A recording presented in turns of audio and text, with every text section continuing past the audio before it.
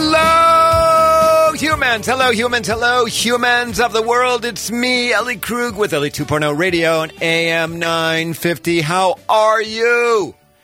Happy June. Happy 1st of June. And happy Pride Month. Okay? Here in the Twin Cities, June is considered Pride Month. If everyone, and do you want to know why that's the case? Because back in 1969, the Stonewall riots occurred in June. And June has always been associated then with Pride. I know, a little factoid for you. So it's Happy Pride Month here in the Twin Cities. Unfortunately, there will be no Pride Parade, no Pride Festival of any kind because of the pandemic. So there's going to be some kind of a virtual Pride that is going to take place here. But certainly, given that it is the start of the month, I do want to highlight a couple of idealists who are LGBTQ. So our big interview is with Jess Braverman, the legal director of Gender Justice, which in part litigates on behalf of LGBTQ humans. And of course, you have me, Ellie Krug, one of the relatively few transgender radio hosts in the world.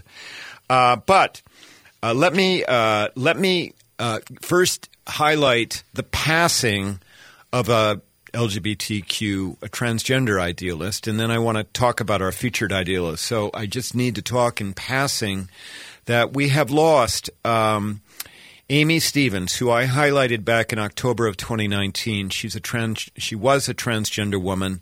She is about to make history one way or the other because she was a funeral director. Her funeral director home, employer fired her when she transitioned on the job. She ended up filing a lawsuit over that, and then her case, she's going to make history in death because her case was argued before the U.S. Supreme Court last fall, and the court is going to decide that case sometime this month, either in favor of transgender people or against. But Amy passed away, and I just want to make sure that I honor the fact that she was a very, very brave person, as I spoke about back in October. All right, but let me begin now also with our featured idealist, who is Dan Savage, whose name some of you will recognize from his Love Advice column and podcast, Savage Love. And I should note that just like when I highlighted Larry Flynt a couple of months ago, Dan Savage is kind of a controversial person. And some of you may be surprised about me naming Dan Savage as a featured idealist. And for sure, he is with controversy because of some of his statements, which have been outrageous, and some of the stands he's taken. But there's one thing that he's done, which I will get to, which squarely lands him into the idealist category. First, the basics. Dan Savage is 55 years old. He was born in Chicago to a very Catholic-centered family, and he attended Catholic high school. He later obtained a Bachelor of Fine Arts degree from the University of Illinois at Urbana. By that point, he had come out as a gay man. At some point after college, he worked at a video store in Madison, Wisconsin, where he had befriended the co-founder of The Onion. Now, many of you are familiar with The Onion, it's a parody newspaper, a parody magazine. The co-founder told Savage back in Madison that the co-founder was moving to Seattle to start a weekly alternative newspaper. Savage at that point made a very offhand comment about, well, you better include an advice column in that newspaper. And the co-founder suggested that Savage try his hand at writing the advice column. And voila, Savage got the job. He moved to Seattle as well. From there, eventually, Savage grew a syndicated column, Savage Love, and then eventually a podcast, Savage Lovecast.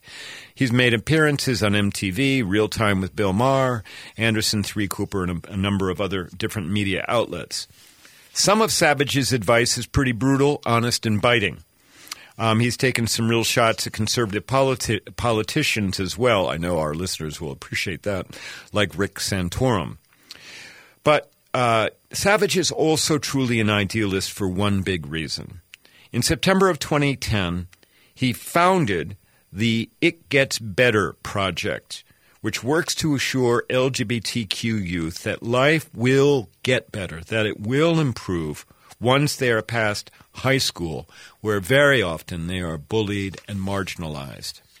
The It Gets Better project has more than 50,000 video testimonials by LGBTQ people sharing their stories of surviving bullying and getting past other challenges to where they can live authentically and thrive. I've got to tell you, I spent some time yesterday on the It Gets Better website listening to various testimonials.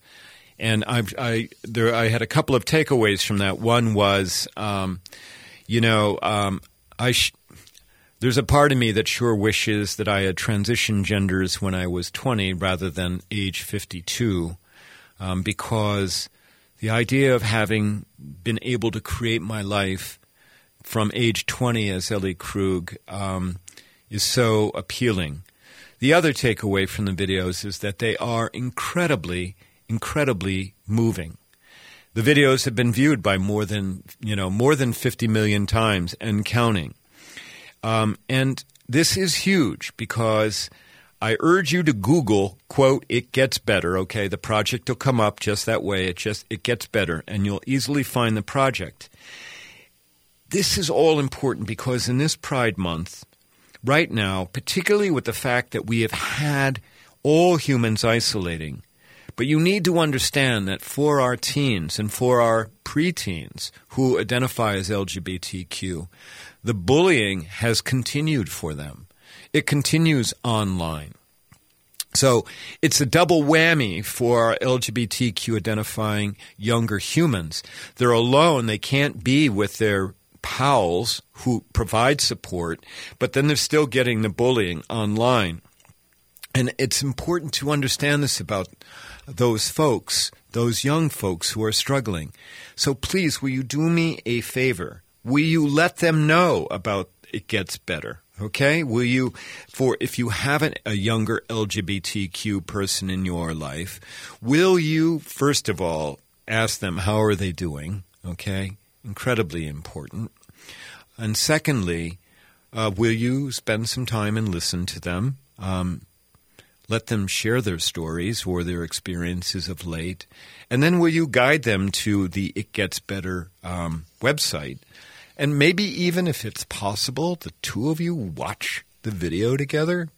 You can maybe do a Zoom and bring up the website and the videos. Although I guess you can't bring up websites on Zoom, but you can work around it. Have a young person in your life; they'll be able to tell you stuff. On top of all of that, okay, if you have somebody in your life who is struggling, who is LGBTQ, and trust me, they will be well aware that this is Pride Month. They'll be well aware. I mean, what is Pride Month generally about? Pride Month generally is about the idea that recognizing that it's okay. Not only is it okay, but it should be that you are allowed to live authentically as your true self. So your younger people are going to be aware that it's Pride Month. If they are hurting, and if you just simply listening to them isn't going to be enough, and if them simply watching a video on the website It Gets Better, if none of that is good enough, will you do me a favor and help them find a therapist or a support group? I mean, there is Reclaim out there, RECLAIM, that have support groups for LGBTQ youth. I've had somebody on before from the Family Tree Clinic. They operate support groups. Family Tree Clinic is in St. Paul, so is Reclaim. Help them find somebody that they can talk to. Please, will you do that? I mean, that's called allyship. It's also called saving one's life because, trust me, there are younger LGBTQ identifying people right now who are hurting, who are thinking it is too difficult to go on, who are getting these messages every day. I mean, not only from their social network about being bullied, but they're getting the messages from the U.S. government and from certain state governments. Will you do what it takes to protect them? Finally, our featured idealist, Dan Savage, he's married. He's married to a man, and together they have a son who is now in his 20s. So, Dan Savage, yep. Controversial, yep. Idealist, absolutely. So I didn't understand that before I started researching him. I'm glad that I did. And I'm glad that I could tell you about It Gets Better. So follow up and have a happy Pride. All right, when we come back from our break, we're going to speak with another idealist, Jess Braverman from Gender Justice. If you like what you hear with my show here, please, will you tell others about it? Because I am trying to get this show to have a much bigger footprint. And if you like me, visit my website at elliekrug.com. I would love to have you come to the website. I'd love to have you talk about my work with other people because all of my work is online right now. And I absolutely need, word of mouth. All right. And follow me on Twitter at Ellie Krug. And follow me on Instagram at Ellie J. Krug. We'll be back in a minute for the big interview with Jess Braverman. Thanks.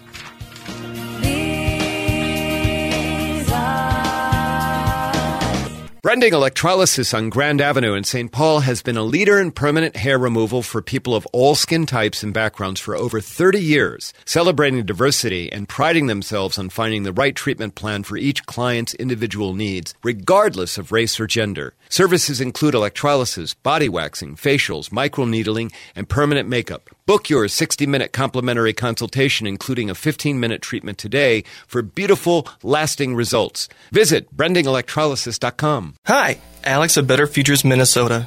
Does your business or organization need janitorial services, lawn care, or snow services?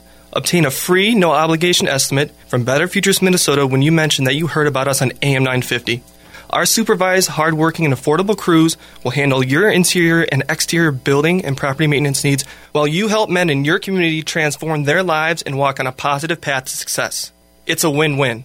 To learn more, go to betterfuturesminnesota.com under Business Services.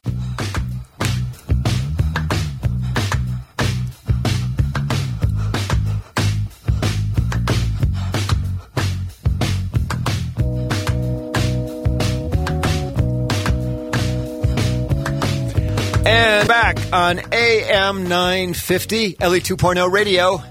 So please go check out the website. It Gets Better, and particularly if you have a younger LGBTQ human in your life, because it's incredibly important. And now, talking about other LGBTQ humans, I have on the line with us for the big interview, Jess Braverman, who is the legal director for Gender Justice. Jess, are you there? I am here. Thank you so much for having me, Ellie. Oh, well, you are welcome, and I hope that you didn't mind. I just called you an LGBTQ human. I think that you are publicly out. I hope I didn't just out you. Oh, my gosh, yes. I've been publicly out longer than I've not been out. Okay, all right. So just, so there we go. All right, well, Jess, welcome to Ellie 2.0 Radio. And, I had wanted to have you on the show for a while here, in part because I've gotten to know you through Gender Justice. And you are the legal director for Gender Justice, right? I am. That's correct. All right. Can you? Why don't we start out by first telling us about Gender Justice, and then we're going to learn about you because you are quite the idealist. So Gender Justice, you can find out more about us at genderjustice.us. That's our website. But we are a nonprofit advocacy organization. We advance gender equity through the law, and we do that through a combination of legal advocacy and policy work. So we push for change through the courts, through advocacy letters, demand letters, and by trying to get good legislation passed. And, we just have a vision for a world where gender isn't something that holds people back in society. Right. And so, I mean, you Gender Justice prosecutes lawsuits on behalf of women and transgender people. I know that for sure. And maybe you also prosecute on behalf of men where the issue is about gender. Yeah, absolutely. We have had cis male clients too. Okay, so cisgender male would be non-transgender people. We just need to make sure the audience understands what cis means. So Jess, and Gender Justice, I mean, the nonprofit has been around for about a dozen years or so? Yeah, actually this year was going to be it is our 10-year anniversary. We were going to have our 10-year gala in June, but because of COVID, we're canceling that. But it's been 10 years. Okay, and you do not know this, but I actually sat with the founders of Gender Justice 10 years ago as they were getting it off the ground and offered some advice and perspective to them. And I've been able to it's wonderful to watch the organization grow from its infancy to now it has quite a reputation here in not only in the Twin Cities, but certainly in the Midwest, if not nationally, for the work that you're doing, right? Oh, yeah, I would say that's true. When I go to conferences across the country, people know us for some of our litigation. I know Christy Hall, who's our senior staff attorney, has been with the organization since the start. She knows a lot about health law, access to health care, especially access to health care for transgender clients, transgender patients. We had some big wins in the area that ensured that insurance providers can't discriminate against their transgender clients. They can't deny across-the-board treatment related to, gender-affirming surgery, that sort of thing. Right now we have it's with the Department of Human Rights, but we have a case where we're advocating for a trans athlete to be able to participate in women's sports. That case has got a lot of national attention, but we are really excited about it. We believe that the Minnesota Human Rights Act protects her right to participate in women's sports, and we are going to fight for that. Good. Please do. You and I both know that Idaho recently passed a law prohibiting transgender women from participating in sports, both in high school and at the college level. It's just unbelievable. It's absolutely egregious, and it would subject young women, transgender women and cisgender women, to invasive tests, to have to prove their gender, all to participate in even, high school sports. It's just absurd. It's just ludicrous. It is. Okay. Well, that's what Gender Justice does. And again, give our listeners the website, because I know that the nonprofit is always looking for donations as well as it's looking for support. So what is the website again? It's genderjustice.us. Okay, great. Now, you are the legal director for Gender Justice. You are a lawyer and a graduate of NYU Law School, one of the best law schools in the country. But you are not a native Minnesotan, just like I'm not. You grew up in New York, right? In the city. That's correct. I grew up in the Bronx, so in the boroughs. All right. So tell us, because there's a story here about your life that I think is incredibly important for everybody to hear. Let's start off. You have grandparents that were involved in the Holocaust. They were held. Is that right? Yeah. So my family's from the USSR. So my parents actually immigrated over here with their parents. So my grandparents and parents together. They were in concentration camps, all four of my grandparents. And I understand they lost a lot of relatives, a lot of siblings there. But eventually obviously they were freed. They remained in the USSR for a while, and eventually they were able to get out, and they moved to the U.S. With my parents, but as separate families. So my parents actually met in the U.S. in the Bronx. Okay. All right. And then, so you were born in the Bronx, and your family is Jewish, and you started out at an Orthodox school. Is that right? Yeah. So from kindergarten through 8th grade, and also for synagogue for the holidays, for Sabbath, for all of those things, I went to an Orthodox school and an Orthodox synagogue. So that's it's very religious. It's very like men and women sat separately to pray. We didn't have gym class together. It was very small. There were maybe 23 kids in my grade. And we learned Hebrew. Most of our learning we learned the Torah, the Jewish Book of Laws, all kinds of things like that. And then we'd also have, math and English. Okay. Well, and the reason I'm having you on the show, particularly on, the 1st of June, the beginning of Pride Month, is because you know what it's like to have grown up in a family where LGBTQ people aren't necessarily favored, as well as a school system, and then and then making your way through life. And so could you share us a little bit with us about the challenges that you had and the struggles that you had? Yeah, so, it was hard. My school was not supportive at all of LGBT issues. The topic never came up, but it was clear that it was not something that was accepted. And I should say, there's plenty of sects or groups of Judaism, movements in Judaism that are very LGBT affirming. It's not an across the board Jewish thing. It's just the environment I grew up in. So it was very much, not in favor of LGBT rights at all.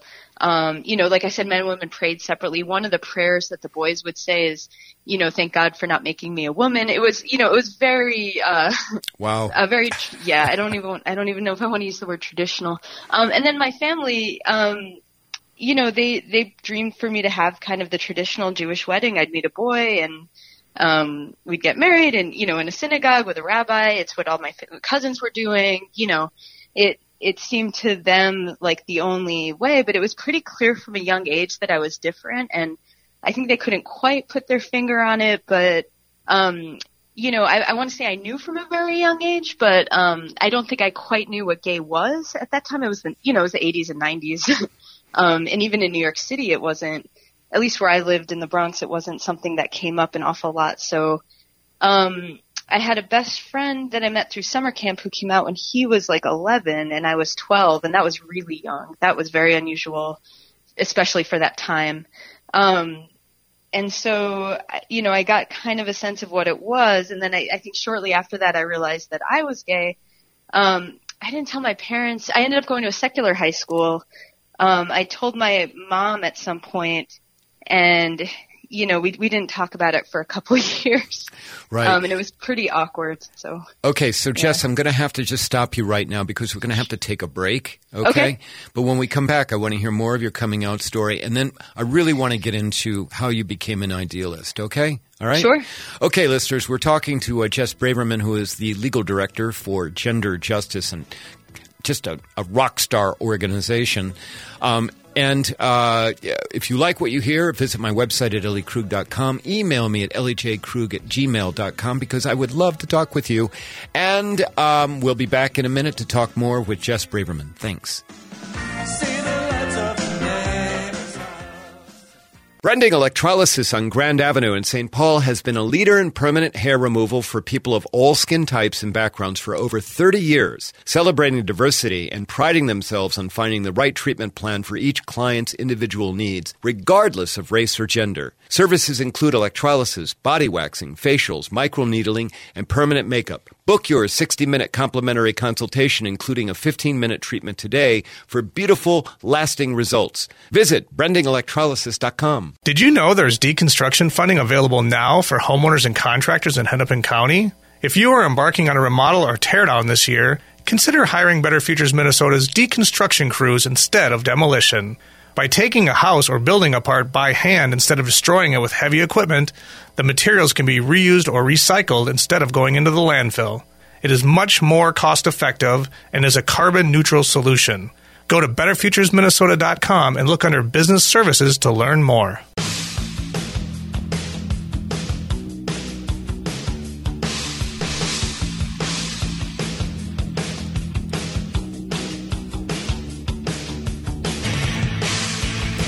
And we're back on AM 950 Ellie 2.0 Radio.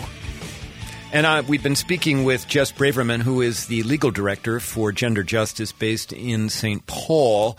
Jess, before we took the break, you were starting to talk about how you had come out as, I'm assuming, as a lesbian to your mother when you were in high school. And it was the kind of thing, as many families do, where you told your mom that and you didn't talk about it for a while after that, right? Yep, that's right. We didn't talk about it for a long time. I remember, my dad was the one who was always talking about the Jewish wedding and pushing it. And I remember him, he started like showing up in my room more and just looking at me. And I thought it was the weirdest thing. And I think my mom told him, but I didn't know she had told him. And, it took a few years, but eventually we were actually at a cousin's wedding. And my mom and I were sitting together and she just turned to me and said, okay, so what's this gay thing? And then she just seemed suddenly relaxed about it. Like we both kind of laughed and, it's actually been a lot better. And in I would say the last 10 years or so, it's just gotten a lot better in terms of family acceptance. Well, you've gone on and you're married now to a woman, right? Or that's correct. Yeah. A biological human, Yeah. female. And, so, I mean, you've gone on and had a wonderful life. But, before you went to NYU, you went to Smith College, and you learned there about how transgender people in particular were marginalized at that time. In what? That would have been in the early 90s? So I was at Smith in 2001. It was 2001 to 2005. Right. Okay. And you learned about transgender people being marginalized at Smith, right? Right. That's right. So Smith is a traditionally women's college, and when I was there, they didn't really have – I don't think they had an official trans policy. I think I had heard that a trans woman had applied. I believe she had been rejected at the time. And we were, some friends and I were kind of pushing to make Smith more inclusive of transgender and gender nonconforming students. Our point of view was, we all understand what oppression based on gender feels like. Let's not do that to other people. There were people who would kind of make these arguments, oh, you're taking away from the women's experience. It's a women's college. You're letting, they would say things like you're letting men in. And I think that's it's just a fundamental misunderstanding of, gender diversity there.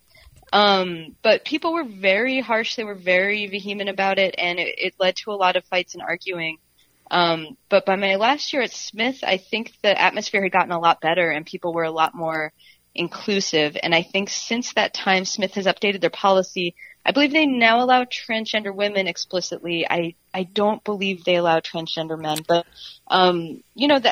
it took a lot of kind of fighting and arguing and figuring out the best way to kind of present the information to cisgender women who hadn't really thought a lot about gender diversity. And it kind of opened my eyes to how much people can kind of, feel this need to protect themselves at the expense of others and not really interrogate the question of, do I need to protect myself from people? It's what oppression feels like, but you're kind of protecting yourself from the wrong group, the wrong people, the wrong, that's not really where your oppression is coming from. But uninterrogated, I think it's very compelling for people, and it's scary and disappointing to see. Well, and obviously it was a really great experience for you because you started to hone your skills as an advocate. And you eventually then went on to NYU Law School, as we talked about earlier. And while you were at NYU, you got to be involved with a number of different clinics and working with youth who were interacting with the court system. Do I have that right? Yeah, so I worked with youth in the court system right after I graduated. But while I was at Smith, I was in the immigrant rights clinic, and I did LGBT or trans rights work with Sylvia Rivera Law Project and Transgender Legal Defense and Education Fund. I got to do some access to healthcare work, some housing law work. I got to do a pretty wide gamut of public interest legal activities at NYU. And New York City has so many legal nonprofits. It's wonderful. So you can really get a good sense of, what it's like to be a nonprofit lawyer in so many different fields. So I really took advantage of that. So, and listeners, we need to juxtapose what Jess was doing at NYU Law School and afterward with traditional law path at NYU and other law schools, where it's to go on and make a whole lot of money working at a big law firm or going in-house with some corporation. But here you are, Jess. I mean, Jess, it sounds like that was never something that you even considered, that instead you knew that you were going to go and try and make a difference in the world. Do I have that right? Yeah, I had never even considered it. I wouldn't go. They did law firm recruiting where law firms would come and buy people dinner, and I think even like iPods. It was just kind of wild. This was right before the recession, so I graduated during the recession. But the recruiting was intense, and I just had no interest in it. I kind of knew I wanted to do public interest law, and I picked NYU because they had a loan repayment program. If you do public interest law, they help you repay your loans. And out of all the schools I applied for, they had the best one. But there was a lot of pressure to go to a big law firm. There was a lot of pressure to do either that or to clerk, which means you work with a judge, which is it's an excellent thing to do, but you're not going right into practice. You're not going right into representing people. The school likes it because it's seen as prestigious. You can clerk with a federal judge, you can clerk with a Supreme Court judge, and it is prestigious. It's a great thing to do, but there was a lot of pressure to do things other than, go to housing court and stop people from getting evicted and that sort of thing. And there was really nothing much in terms of plaintiff side law firms. That was just kind of absent from the scene, which I think is really interesting.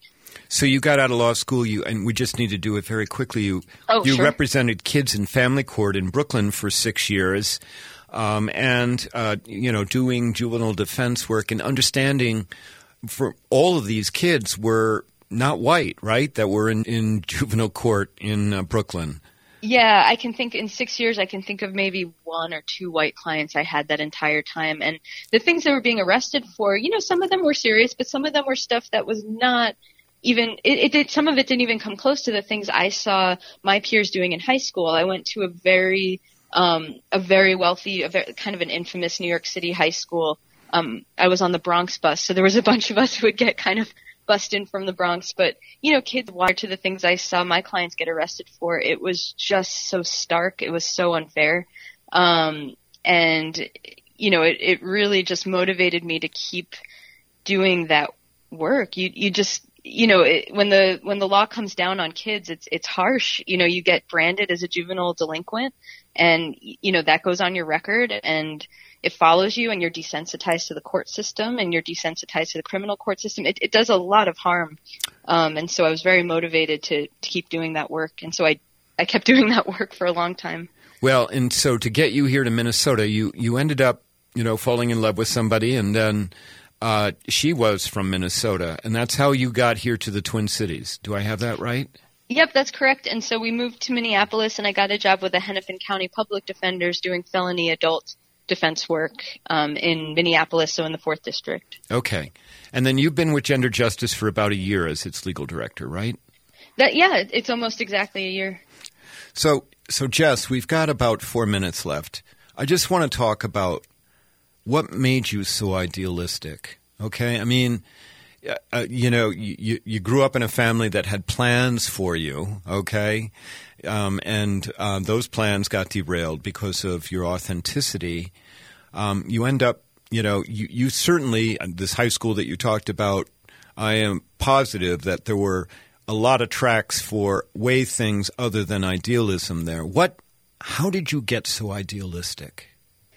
It's so hard to say. I want to say part of it is my family. We don't see eye to eye on political stuff. There's a lot of Trump voters in my family and a lot of conservative views. I know my parents probably wish I went into corporate law. But at my grandfather passed away a couple years ago, and at his funeral, the rabbi kind of gave a speech, and they said, if you had told him when he was younger, when he was in Birkenau, which was the concentration camp, that he would die at the age of 89 in New York City surrounded by family, he never would have believed it. And, it was very moving, but at the same time, I'm not so sure. He was kind of a optimistic, keep going kind of guy. Any sort of obstacles that went in his way, he was very kind of nonchalant about them. He took them in stride. And I think, my family's kind of got a point of view of, life is what it is. Bad things happen and they pass. And then, and I think I don't know how much I've appreciated it, but I do think despite all of our differences, that's probably where I got the point of view of let's just work to, people's bad things happen in people's lives, but you can help turn things around, or you can help them down a new path, or you can help them see maybe there's a silver lining. And I think that's probably where it came from. Well, and I mean, you are living, literally the life of an idealist. Every day you are doing that. And, you've made the trade-offs of forgoing the big salary and all of that stuff, and working for people who are horribly marginalized by society in a variety of ways. Can you tell us what kind of satisfaction do you get out of this? It does. If most days feel pretty good. It's hard, 10 years, it feels like Sisyphus. You're like being a public defender for 10 years, you're constantly in crisis control. You're constantly putting out fires. I remember one of the last cases that I had in New York, I did a trial, and this client of mine who was kind of a repeat client, I did a whole trial. I got him out of detention, and the next day, I think he went to a block party and ended up back in detention. And it was kind of harsh, but at the same time, it kind of reminded me, like, you're not, my job is not to kind of save people's lives. Like, people have circumstances that are beyond their control, they're beyond my control. And what you can kind of do is help people feel like they have an advocate and help people feel like there's someone who cares and who listens and who agrees that things are unfair or unjust and is willing to fight for them. And that, I think I've seen that have a really positive effect on so many people, especially on kids, working with kids for 6 years, seeing that effect on them, seeing that kind of light bulb go off in their head, is really nice. And so I think it's kind of keeping in perspective. There's limits on what the law can do for people, right? So we file lawsuits and we try to get better law here. We represent some, 2 students who were discriminated against in local high schools, trans students who weren't allowed to use the right bathrooms and locker rooms. And, I probably, I don't even know all the problems in people's lives. People's lives are complicated. I definitely can't fix every problem that people come to me have, but here is one way that I can hear them and help and push for the right outcome. And I think keeping that in perspective kind of helps you keep going. Well, Jess, I wish we had more time to talk because I love your perspective. I love your grit. And I love all the work that you and Gender Justice are doing. So just please know, okay, you've got a friend here in Ellie Krug and the station at AM 950. We believe in you. We believe in the work that your organization is doing. Just keep doing it, okay? All right? Thank you so much, Ellie. Thanks so very much for being on my show, Jess.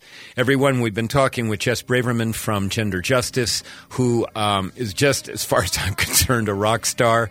Please go to their website at genderjustice.us and consider donating. When we come back from the break, I'll do my C block. Thanks so very much.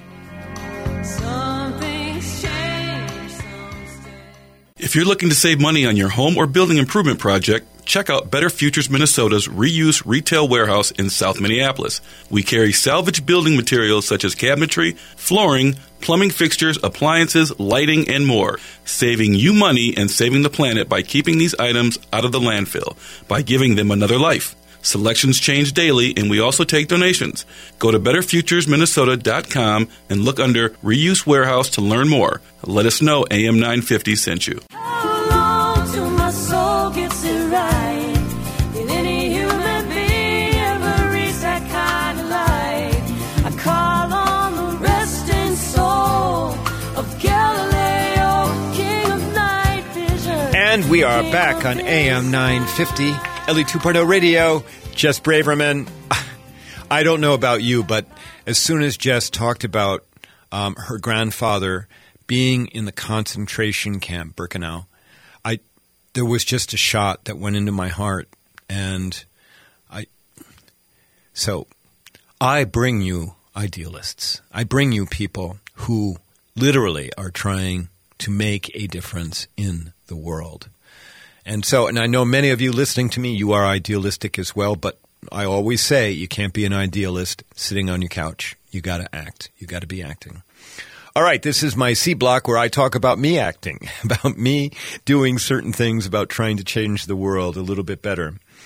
And so in the past, I have talked with you about the fact that almost everywhere I speak, now even when I do it online, I have this thing I make my standing offer, which is I tell audience members pretty close to the outset of my talk that I'm willing to meet with any human in a public place to talk to them about anything about being transgender or being gay or lesbian or bisexual or anything that has absolutely nothing to do with gender or sexuality. And it's just simply about surviving the human condition.